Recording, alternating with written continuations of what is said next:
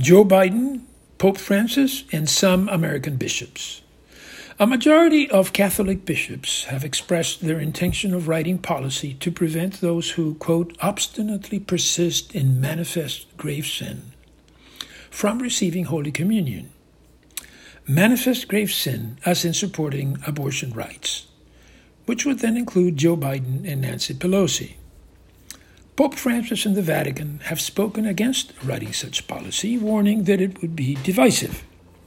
But there is a conservative segment in American Catholicism that strongly advocates for it.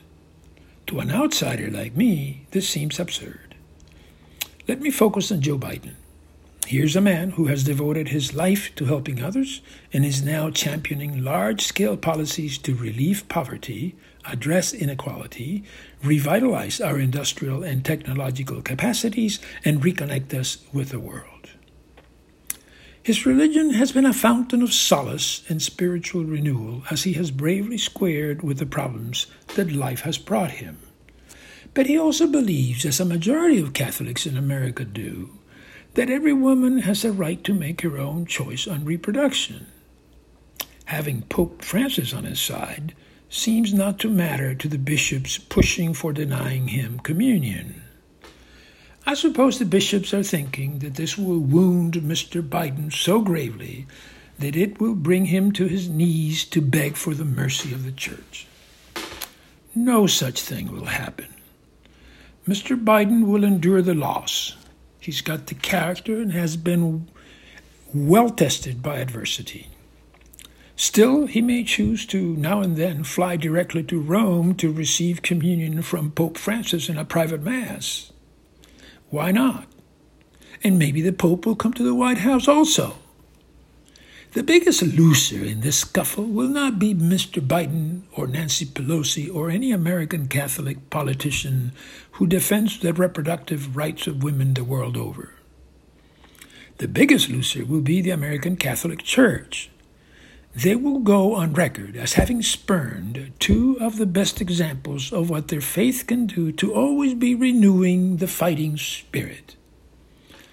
Bishop myopia and poor judgment on a grand scale is not new to this church. They have a long history of it.